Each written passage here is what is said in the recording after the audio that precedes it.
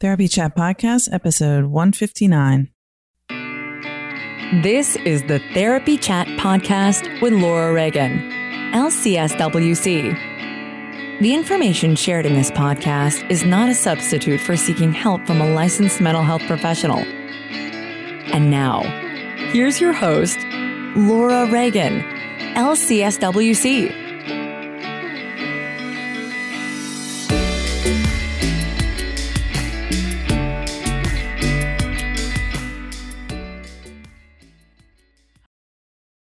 Try Therapy Notes, the #1 rated electronic health record system available today. With live telephone support 7 days a week, it's clear why Therapy Notes is rated 4.9 out of 5 stars on Trustpilot and has a 5-star rating on Google. Therapy Notes makes billing, scheduling, note-taking, and telehealth incredibly easy. And now, for all you prescribers out there, Therapy Notes is proudly introducing ePrescribe. Try it today with no strings attached and see why everyone is switching to Therapy Notes, now featuring ePrescribe. You can get 2 months free by using promo code CHAT at therapynotes.com.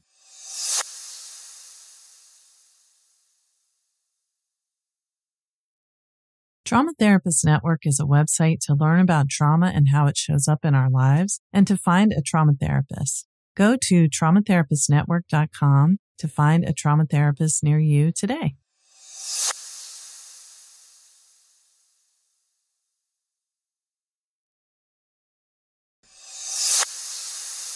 Hi, welcome back to Therapy Chat. My guest today is Deb Dana, LCSW. She's a clinician and consultant specializing in helping people safely explore and resolve the consequences of trauma.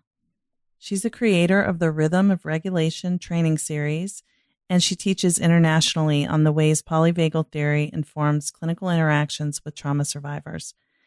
Deb is also the author of the new book, The Polyvagal Theory in Therapy, Engaging the Rhythm of Regulation. Deb, thank you so much for being my guest on Therapy Chat today. Oh, it is a delight to be here. Thank you for having me. Oh, it's so sweet. So, Deb, let's just start off by you telling our audience about yourself and your work.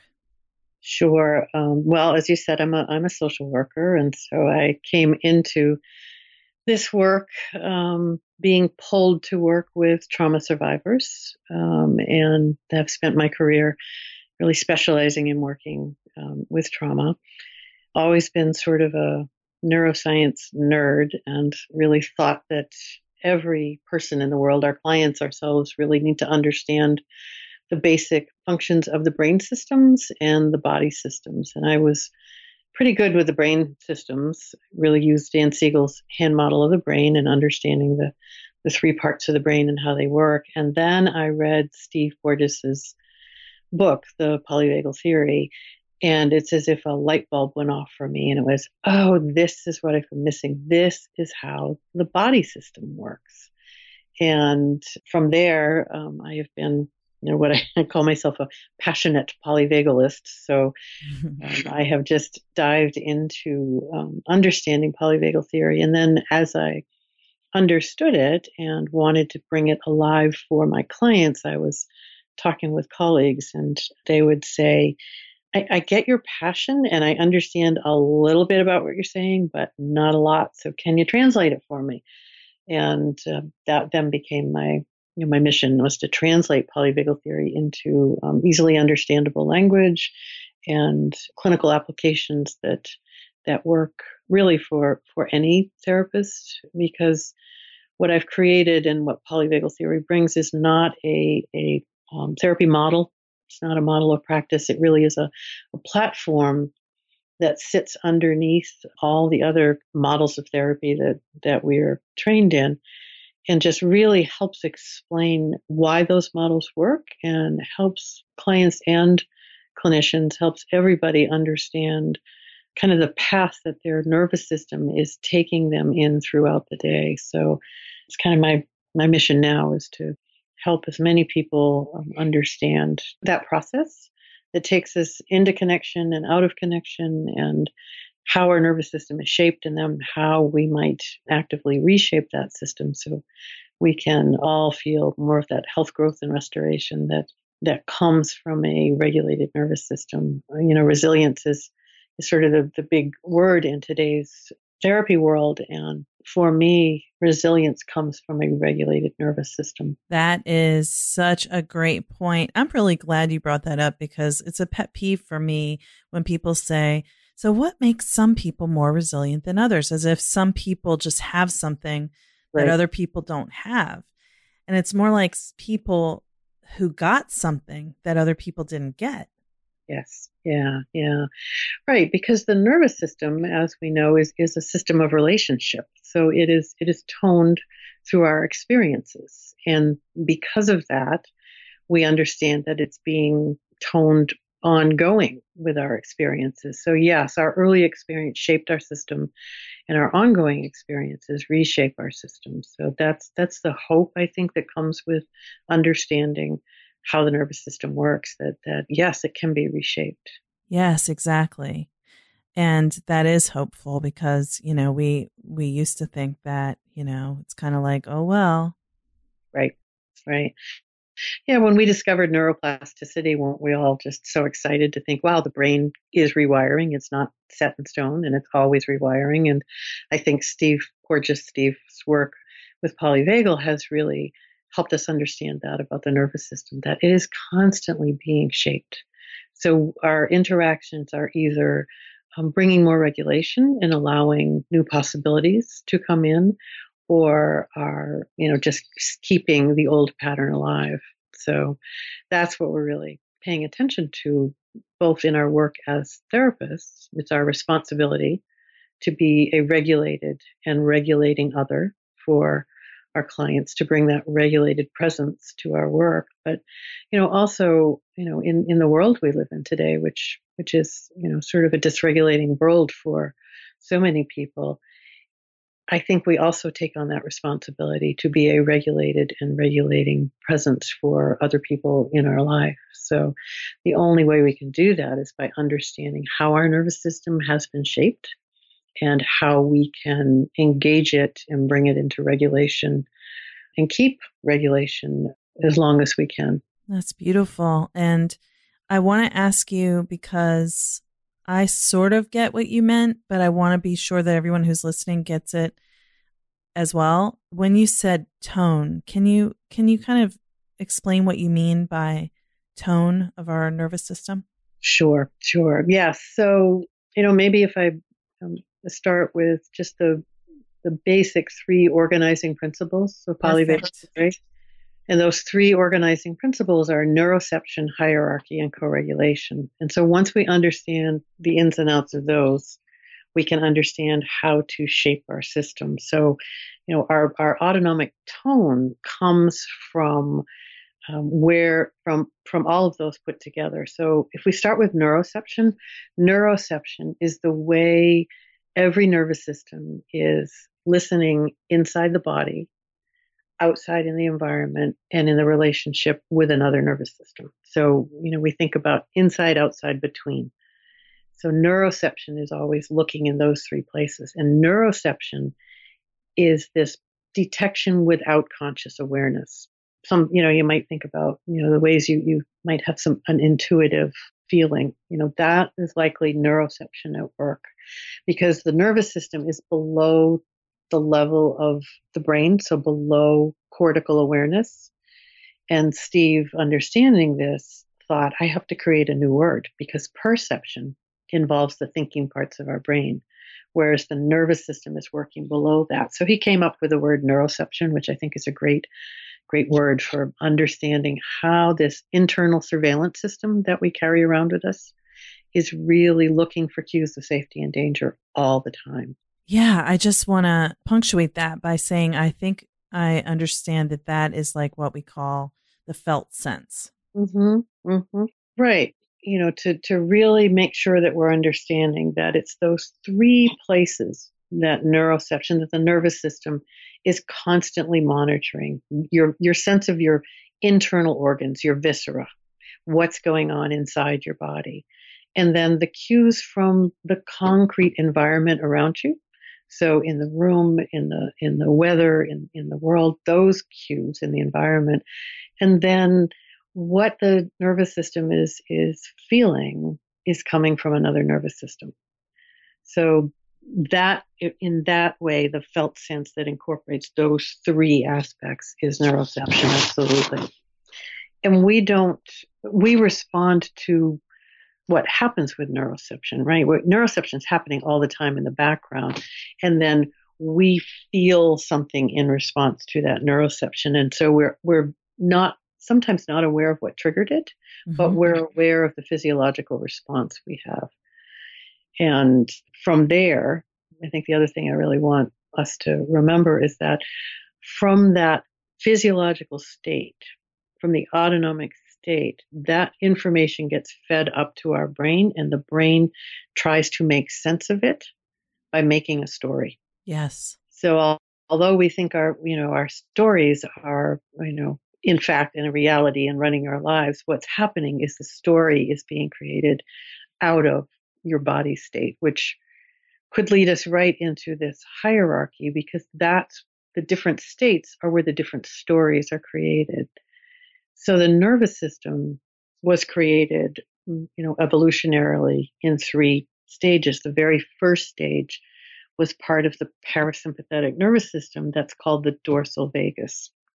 And the dorsal vagus was the state that allowed early, ancestors in our phylogenetic history to survive by becoming invisible, becoming still, by that death feigning that you see animals do. If you think about a cat that's caught a mouse, and the mouse, is limp and looks dead in its mouth. And so the cat lets it go. And what does the mouse do? It shakes it off and runs away, right? Yeah. That's the dorsal vagal response in animals, and we carry it in our system. And, for us, it may be less intense. It may be more of that sense of numbness or fogginess, or I'm a bit invisible, or I'm disconnected from the world around me. That's the dorsal vagal immobilization survival response. And that was the very first part of our nervous system. I think if we look at a timeline, it's about 500 million years ago. So then built on top of that is the sympathetic nervous system that people are pretty familiar with, which is that fight or flight response, right? That cortisol, adrenaline floods our system, and we either become actively aggressive and fight, or we actively try to escape and avoid by flight. And again, there are various flavors of that, right? So a fight might be a verbal sparring or a sarcasm or a argument, and a flight might be just storming out of the room or leaving the meeting. But that's that sympathetic nervous system energy. Sympathetic is a system of mobilization, whereas dorsal vagal is a system of immobilization. And then finally, what makes we humans human is this mammalian system, another part of parasympathetic, but it's called the ventral vagus. And this is our newest part of the autonomic nervous system. And it's a system of connection, right? It's communication and connection. It's all of our body systems are working well. And the ventral vagus is moving us toward experiences and people, and we can be organized inside our own selves and then reach out into the world. So when I talk about being a regulated and regulating presence for others, clients or family or friends or people in the world, it's the ventral vagal system that helps us do that. So ventral vagus is a system of connection, whereas sympathetic or dorsal are systems of protection. Wow. Yeah. Oh my gosh. Like I'm eating this up, every word. So let's do the third organizing principle, and then we can come back. So the third organizing principle is co-regulation. And what that tells us is that we come into the world with a need. It's a biological imperative, we call it. We have a need to connect with another human or we don't survive, right? And so you can see that in little babies. They can't survive on their own. And the horrible experiences in the Romanian orphanage have really showed us what happens when a child's concrete basic needs are met, but there is no human connection that happens. Yes. That we're not meant to live without other people in our life. And that wired for connection is part of the autonomic nervous system. It's why I say that my nervous system is longing to be in connection with your nervous system right now. We're in this conversation, and our nervous systems are reaching out for each other, which is a kind of a nice metaphor to think about. But in fact, is true that biologically my nervous system needs other people, at least some of the time. And that co-regulation is, what we bring to our relationship, so that maybe I can, be in a regulated state and help you when you are in a state of protection. And then you can help me when I need. So there's this back and forth that happens. And, our society is so emphasizing of self-regulation, right? Of independent regulation. And what we want to remember is that self-regulation is built on co-regulation, that we need to be able to co-regulate with another safe person first, and then we learn to self-regulate. And I think we forget that nowadays when we want people to be independent and be able to regulate their own systems, when, probably for many of us, there's that missing experience of safe co-regulation, or enough of those experiences that we're still really in need of that first. Yes. And, the co-regulation is a requirement of life from birth, but it's not just for children. We, as adults, we all need connection to thrive. Yeah, absolutely. The research on loneliness is pretty powerfully demonstrative of that. And it's not loneliness per se. It's the perception of loneliness that drives the biological and psychological challenges. So when people have a perception that they are alone and lonely, they have difficult physical problems, and our stories are ones that are limiting. So that piece, and then if we talk for a moment about social support and social connection, to really understand the difference between those, that social support is a necessary part of all of our lives. We need to have people that we can call on to help us with certain activities and actions and needs.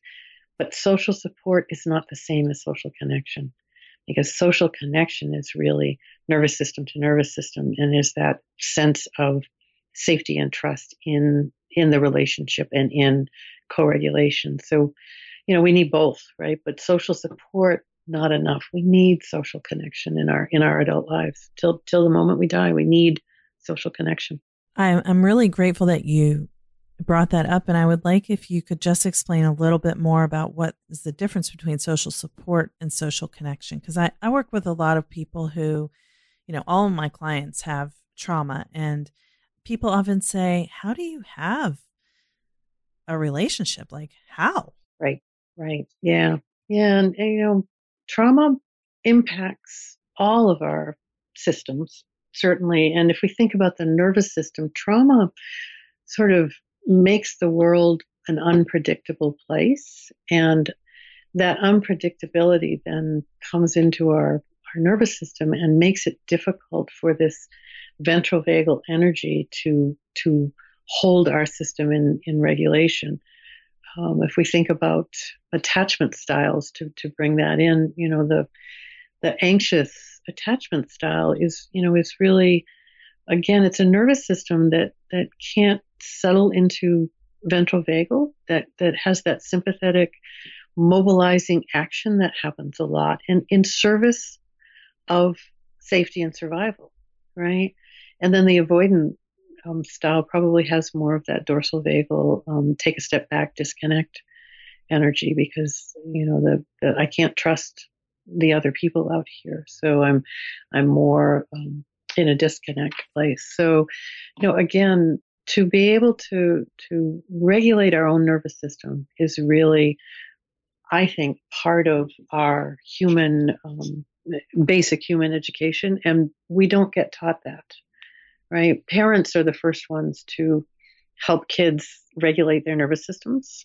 Parents are, their responsibility is to be, a regulated nervous system and help their kids find that and experience that in co-regulation. And for many of us, that was a missing experience. That did not happen. or it didn't happen predictably and often enough. And so our nervous systems, sort of took in this flavor of danger. I'm not sure, mistrust. And then again, because state creates story, if we're in one of those, take sympathetic, if we're in a sympathetic, mobilized energy, then the story is going to be one that makes sense of that energy, right? Which could be, I have to always be on guard because the world isn't safe, or I'm never going to find somebody, but I'm going to just keep trying as hard as I can. And these are the friends that sometimes, we might experience as always wanting something, right? And we say, well, that's a nervous system that is reaching out because it didn't get enough of that. But then from a dorsal vagal state of invisible collapse, shutdown, immobilizing, right? A lack of energy in the system, the story is going to be a very different one of hopelessness and despair and giving up, right? Because you don't have enough energy to run your system. So whereas sympathetic is an overload of energy, dorsal is an absence of energy. And it's in ventral that we have the regulated energy to manage the daily challenges that we all face. Wow, this is this is so interesting. I'm just hanging on every word.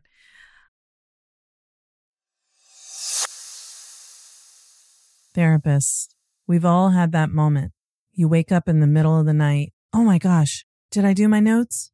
Well, you don't have to worry about that anymore when you use Therapy Notes. Therapy Notes makes it easy to write your notes, get them done quickly, but thoroughly. My group practice has used Therapy Notes for 6 years, and everyone always finds it easy to use. But the best thing is, if you do need help, you can call their customer service number and a person answers the phone. And anytime I've ever had to use it, which is maybe 3 times in the past 6 years, my issue has been resolved easily with a cheerful demeanor in 15 minutes or less. So I highly recommend Therapy Notes. And don't forget, go to therapynotes.com and use promo code CHAT to get 2 free months.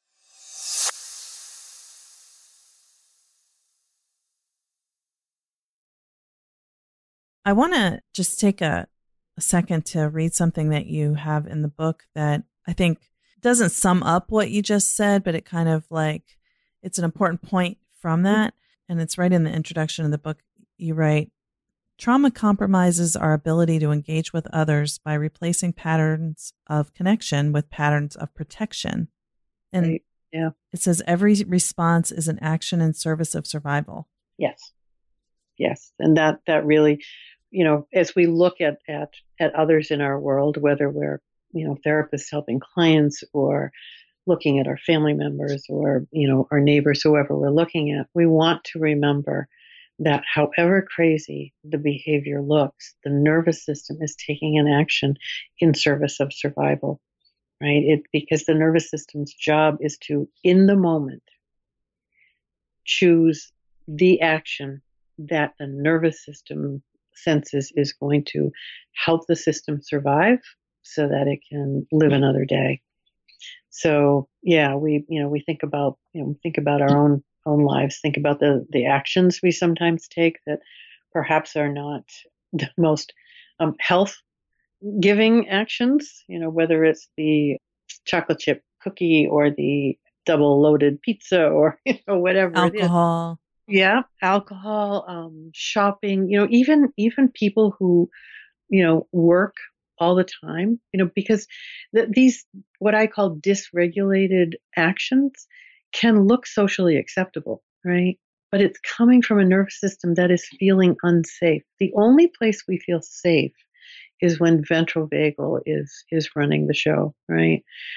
We feel unsafe in some way when sympathetic or dorsal has taken over. And so when we look at somebody who's behaving in, one of those either too mobilized or immobilized states, the question becomes, what are the cues of danger that are happening right now for that person? And, how can I bring some cues of safety? Yeah. And I think one of the hardest parts about that for all of us as humans and for therapists who are working with clients or people who are clients in therapy who are thinking about how this relates to them, it's you don't always know that you're feeling unsafe. It's especially if this is where you operate from Yeah. Yeah. all the Right. time. Right. And so, in my work to sort of bring this into a way that people could begin to know their nervous system, I think the foundational skill is what I call notice and name. Notice where your nervous system is, what state are you in right now, and name it, right? Because once you can notice and name and create a practice of really moment to moment knowing, where am I right now? What's my nervous system doing? And giving it a name. Then you kind of have a map to guide you to, okay, what do I need to do to either have more of this because it's ventral vagal, really a regulated good state, or how do I, come back into ventral from sympathetic or dorsal? Because those really are, the basic choices we have. So we're trying to bring more ventral into the system, have an anchor in ventral is the way I like to say it, because we often have other flavors, in the background as well. But with an anchor in ventral, I can feel safe and able to manage my world. So notice the name. So that's where we start. And that's one of the beautiful things about this book is that it has so many exercises and what you call maps for helping people name and understand what's going on. Right, right. Yeah, and I find I had great fun creating maps. The ladder was the very first map that I created because it's such a great metaphor for we move up and down a ladder, rung to rung, so we can feel our nervous system, the nuance of shift that happens, and then all of a sudden there's a big shift. And so the ladder really for me represented that, and so that's where I started, and it's been kind of fun to create ladder maps with, I don't know, thousands of people now, and see really, no matter who is creating their ladder map, when we share the experiences in each of the states, there is a common denominator that runs through every map that I have listened to people share. We are very much alike in the broad range of the responses we have, and the two sentences that I ask everybody to consider, from each of the three states is the sentence, "The world is and I am,"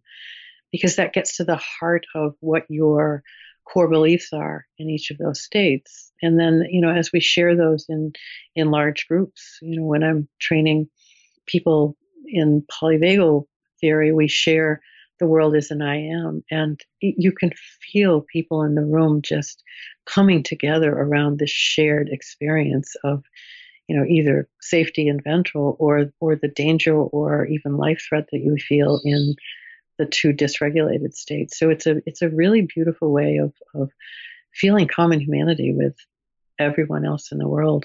So yeah, the latter has been a really good map for people to start with. And then, if you do a map and I do a map and we have our ladder map, so, the question becomes, where are you? It's pretty easy to see where are you on the ladder. And then that gives us information, right? Yeah, it's really wonderful. And can you just go into a little more detail about like how that ladder works? I mean, you've kind of described some of it, but just to put the pieces together. Sure. Yes. So ventral vagal, that place of safety and social engagement, and where everything is regulated in the system, is the top of the ladder. And people probably remember the song, "I can see clearly now the rain is gone. I can see all obstacles in my way." That's what came to me when I was building this ladder. And that's the top of the ladder where we can see options. We can look around and see our world in its large perspective. So that's the top of the ladder. And then when we start feeling a bit of anxiety or danger in some way, there's some cues in the either inside, outside, between. And remember, neuroception gives us some cues if something is not quite right. We begin to move down the ladder. And the middle of the ladder is that sympathetic state of fight, flight. And as we move down the ladder, our focus becomes smaller. We can't see as far. We lose options. which is what happens when our nervous system takes us into one of these protective responses. Our stories become fixed, and the ability to see different options goes away. So in sympathetic, in that middle part of the ladder, I sacrifice social engagement for survival. So I no longer care about the people around me, my focus, because my nervous system is saying survive, survive, survive. So that's the middle part of the ladder. And the hope is that we do something there that helps us climb back to the top of the ladder and back to ventral vagal. And that really happens for many of us many, many times a day. There's that quick dip into sympathetic and back. However, if we can't resolve the challenge by immobilized action, then we fall down to the bottom of the ladder, right? And the bottom of the ladder is that dorsal vagal place of collapse, despair, immobilization, numbness, where the feeling is I'm alone and no one's ever going to find me here. That's the experience of an autonomic nervous system that's gone into this dorsal vagal state. And if we, I think in the book I have an image. If we're at the bottom of the ladder, looking up to the top, it feels unreachable. It is so far away. And what I like about the ladder is that it really is true to this evolution of our nervous system and shows us that from that state of immobilization, in order to get to the top of the ladder, we have to climb through sympathetic. So we have to have some mobilizing energy in our system to bring us back to ventral vagal. So it's you can really see the progression happening. You can track it on the ladder. And I was teaching a group of first responders, and their comment was, even at the bottom of the ladder, I like knowing that I'm still on the ladder, right? And I thought, ooh, that's a nice thing to remember, that even in dorsal vagal collapse, your nervous system is still functioning, right? It's taken you into a survival response, but you're still on the ladder. And my belief is that the nervous system has an inherent knowing about how to navigate up and down the ladder. And so part of our work is to remove the barriers to coming back up the ladder and to really bring in the resources that help us come back to that state that the nervous system, I think, feels is its preferred state in ventral vagal at the top of the ladder. That's a wonderful metaphor. And I love, looking at the book and just being able to see it says ventral vagal, which is the top. It says safe, social. And then in the middle, it says sympathetic, mobilized, fight or flight. And then dorsal vagal says immobilized, collapsed. It's so clear. And, certainly I can relate myself, moments of feeling each. Absolutely. Absolutely. And I think that the important thing for all of us to remember is that that's normal, right? That none of us are going to be in ventral and stay there. That's not the human condition. We are going to move up and down this ladder many times a day in hopefully nuanced forms, but sometimes in extreme forms. And the difference between a system that is still holding the unresolved sequela of trauma and a system that has, sort of digested that trauma is when it gets pulled into a protective response, it gets stuck there, right? So the only difference is that some people have not yet brought back the flexibility to their nervous system. I think I also said in the book that my favorite word is yet, that they can't bring the flexibility back to return to ventral yet, right? Yes. But they will. They will. That's the only difference in systems is the flexibility to come back to regulation when you get pulled into sympathetic or dorsal there, right? Because that's we all are going to get pulled out of ventral into sympathetic or dorsal, and whether we can get back or not really determines, how flexible we feel and what our story is, right? My story when I get pulled out and come back to ventral is, wow, that was a difficult time, and I'm going to work now to figure out what I can do, right? But if I get pulled into dorsal and stuck there, my story is, this is a difficult time and it's never going to end, right? Yeah. So it's a very different story because of the state. And in that state, it really feels like it's not going to end. But when you can experience coming out of it and feel that yesterday I felt like this and today I feel really good, actually. Yes. And those, I love those, those moments. We have these micro moments of feeling ventral vagal good, right? I call them glimmers, and so we're always looking for those glimmers. Where are those micro moments when things felt, oh, okay, right? Because if we can notice those, then we have, a larger picture of our autonomic day, right? It's easy to reach the end of the day and say, wow, this was a day of dorsal vagal collapse all day. But if I really reflect on it, I had these moments that were different, right? And that's, again, this process of notice and name that helps us feel our lives differently, right? Which I think is really important for all of us, and especially for a trauma survivor who can so easily get stuck in a dysregulated state. Again, the adaptive survival response, it makes perfect sense that their nervous system is going to take them there and keep them there, right? Makes perfect sense. Exactly. Every action is an attempt at survival. You got it. Yeah. Yes. Yeah.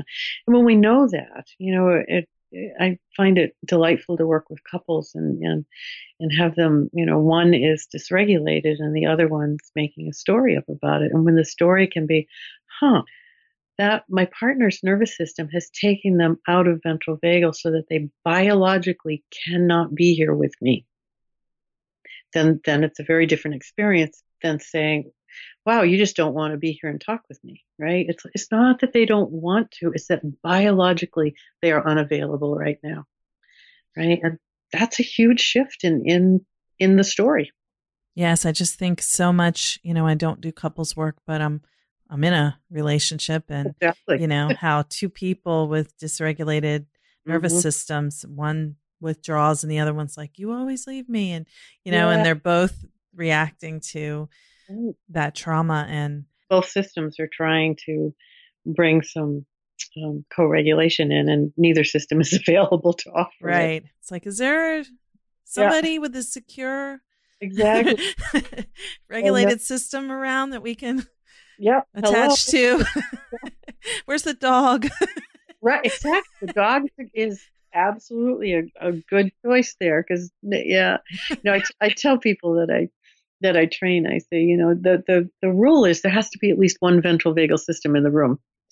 And, as a therapist, it better be yours, right? But exactly. In our relationships and with our families, again, if it can be ours, that's good, Yeah. Of course, we're all striving for that. But, those moments can sneak up on you when suddenly it's like, oh, yes, this again.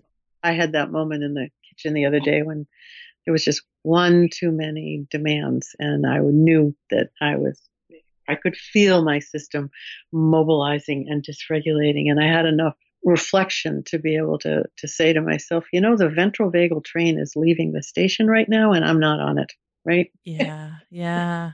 There it goes, and here I am. So yeah, and that's when we do the self-compassion. We say, wow, this happens, and I'm going to come back to ventral, and then I'm going to figure out what kind of repair do I need to make with the people around me, right?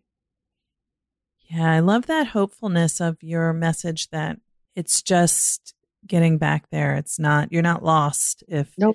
You get out of regulation where you want to be, ventral.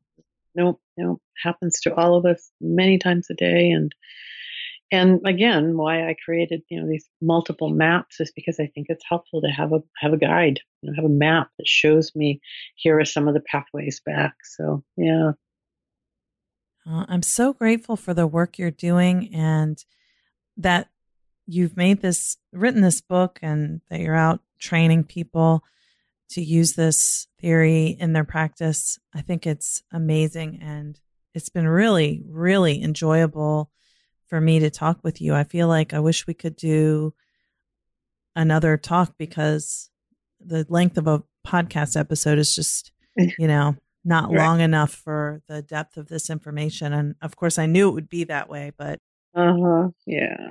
Well, it's been this time has flown by, and I agree with you. It's, because it's my passion. I love to talk, and I hope we've covered what we what was good for people to get a flavor of, how the nervous system really is taking them through life and how they can engage directly with their nervous system to, again, coming back to tone, to tone it so that it brings more well-being into their daily lives.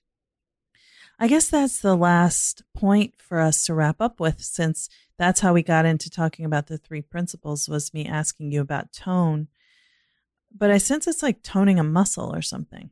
Yes, yes. And, the way we learn, and Paul Gilbert, who wrote The Compassionate Therapist, I can't remember the name of what he wrote, but Paul Gilbert had this lovely way of talking about doing little things often. So I call it small and often. The way we learn is by doing small things over and over and over. So, if we create some ways of shaping our system, if we, one of the ways, I guess we could just end with this, is nature has been shown to be pretty predictably activating of the ventral vagal system. Mm. And so it could be that you create a very small practice about connecting with nature. And then, you do it, several times a week, and it just becomes part of what you do. In that way, you're beginning to shape your system differently because you're giving it these predictable, repeatable moments of ventral vagal connection. And I think why I picked nature is because so many of us don't have predictable people that we can count on.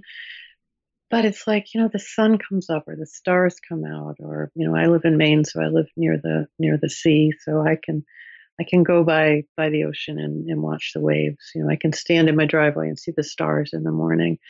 These are some ways that we can connect with nature, and that sense of being connected to the larger world. And if we do that over and over, our nervous system begins to really take in that flavor of ventral. And then, at some point, we have enough ventral experiences that, we're more able to hold on to ventral when we're meeting a challenge in our day. Oh yeah, that's a beautiful resource that you're suggesting, because the outside is there for everyone, no matter who you are and where. Exactly. There's a sky, there's sun, there's air. Right. Yeah. The moon is always there. And just thinking about how looking at the sky, or being in the mountains or being in the woods or being at the beach, anything like that for me is, I can't feel stressed in that environment. I just can't. It's like not accessible. And that's a good thing. That is a good thing, which tells me that when you're in those environments, your ventral vagal has taken control. And so, the emergent properties, what comes along with ventral vagal is a sense of being okay in the world, right? And so it's hard to feel that level of distress or fear or anxiety, shame, whatever we feel when we're not in ventral. You can't do that when you're in ventral. You can have an anchor in ventral and you can be with those other experiences, but you don't get pulled into them. Oh, you've got me convinced. There. One convert. One convert. One more person in the polyvagal family, right? Yes. Yeah. Well, Deb, where can people find what you're doing and get your book? Probably my website is the easiest place. It's rhythmofregulation.com. And it has a link to my book. You can also get it on Amazon and in some local bookstores, but the link's on my site. Wonderful. Well, thank you again so much for being my guest today on Therapy Chat. I can't wait for our audience to hear this and eat it all up. Try Therapy Notes, the #1 rated electronic health record system, available today. With live telephone support 7 days a week, it's clear why Therapy Notes is rated 4.9 out of 5 stars on Trustpilot and has a 5-star rating on Google. Therapy Notes makes billing, scheduling, note-taking, and telehealth incredibly easy. And now, for all you prescribers out there, Therapy Notes is proudly introducing ePrescribe. Try it today with no strings attached and see why everyone is switching to Therapy Notes, now featuring ePrescribe. You can get 2 months free by using promo code CHAT at therapynotes.com.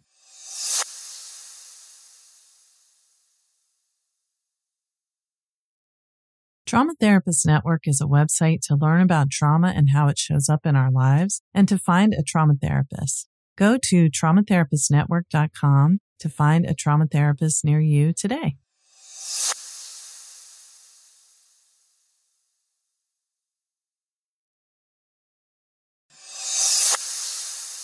Thanks so much for listening to my interview with Deb Dana. See how clear and understandable she made polyvagal theory seem? Now, clearly we were not able to discuss everything that's in the book by any means, but I hope that you found that this demystified things a bit for you. It definitely did for me. And I consider the book to be a very valuable asset, something that I can use with clients. I love the ladder analogy too. What did you think? Feel free to send me a message through SpeakPipe by going to therapychatpodcast.com and clicking on the SpeakPipe logo. I'd love to hear from you. And in case you missed it, Therapy Chat has been selected to participate in the beta launch of the new podcasts on Pandora. This means that when you're listening to Pandora, they can help you connect with podcasts based on your listening habits and what you like that will match up with your interests. And I'm really hopeful that this will allow Therapy Chat to be brought to a new group of people who wouldn't have found it before. Pandora has a huge reach, so I'm really honored that Therapy Chat was able to be a part of this. And you can check it out. As always, thanks so much for listening to Therapy Chat.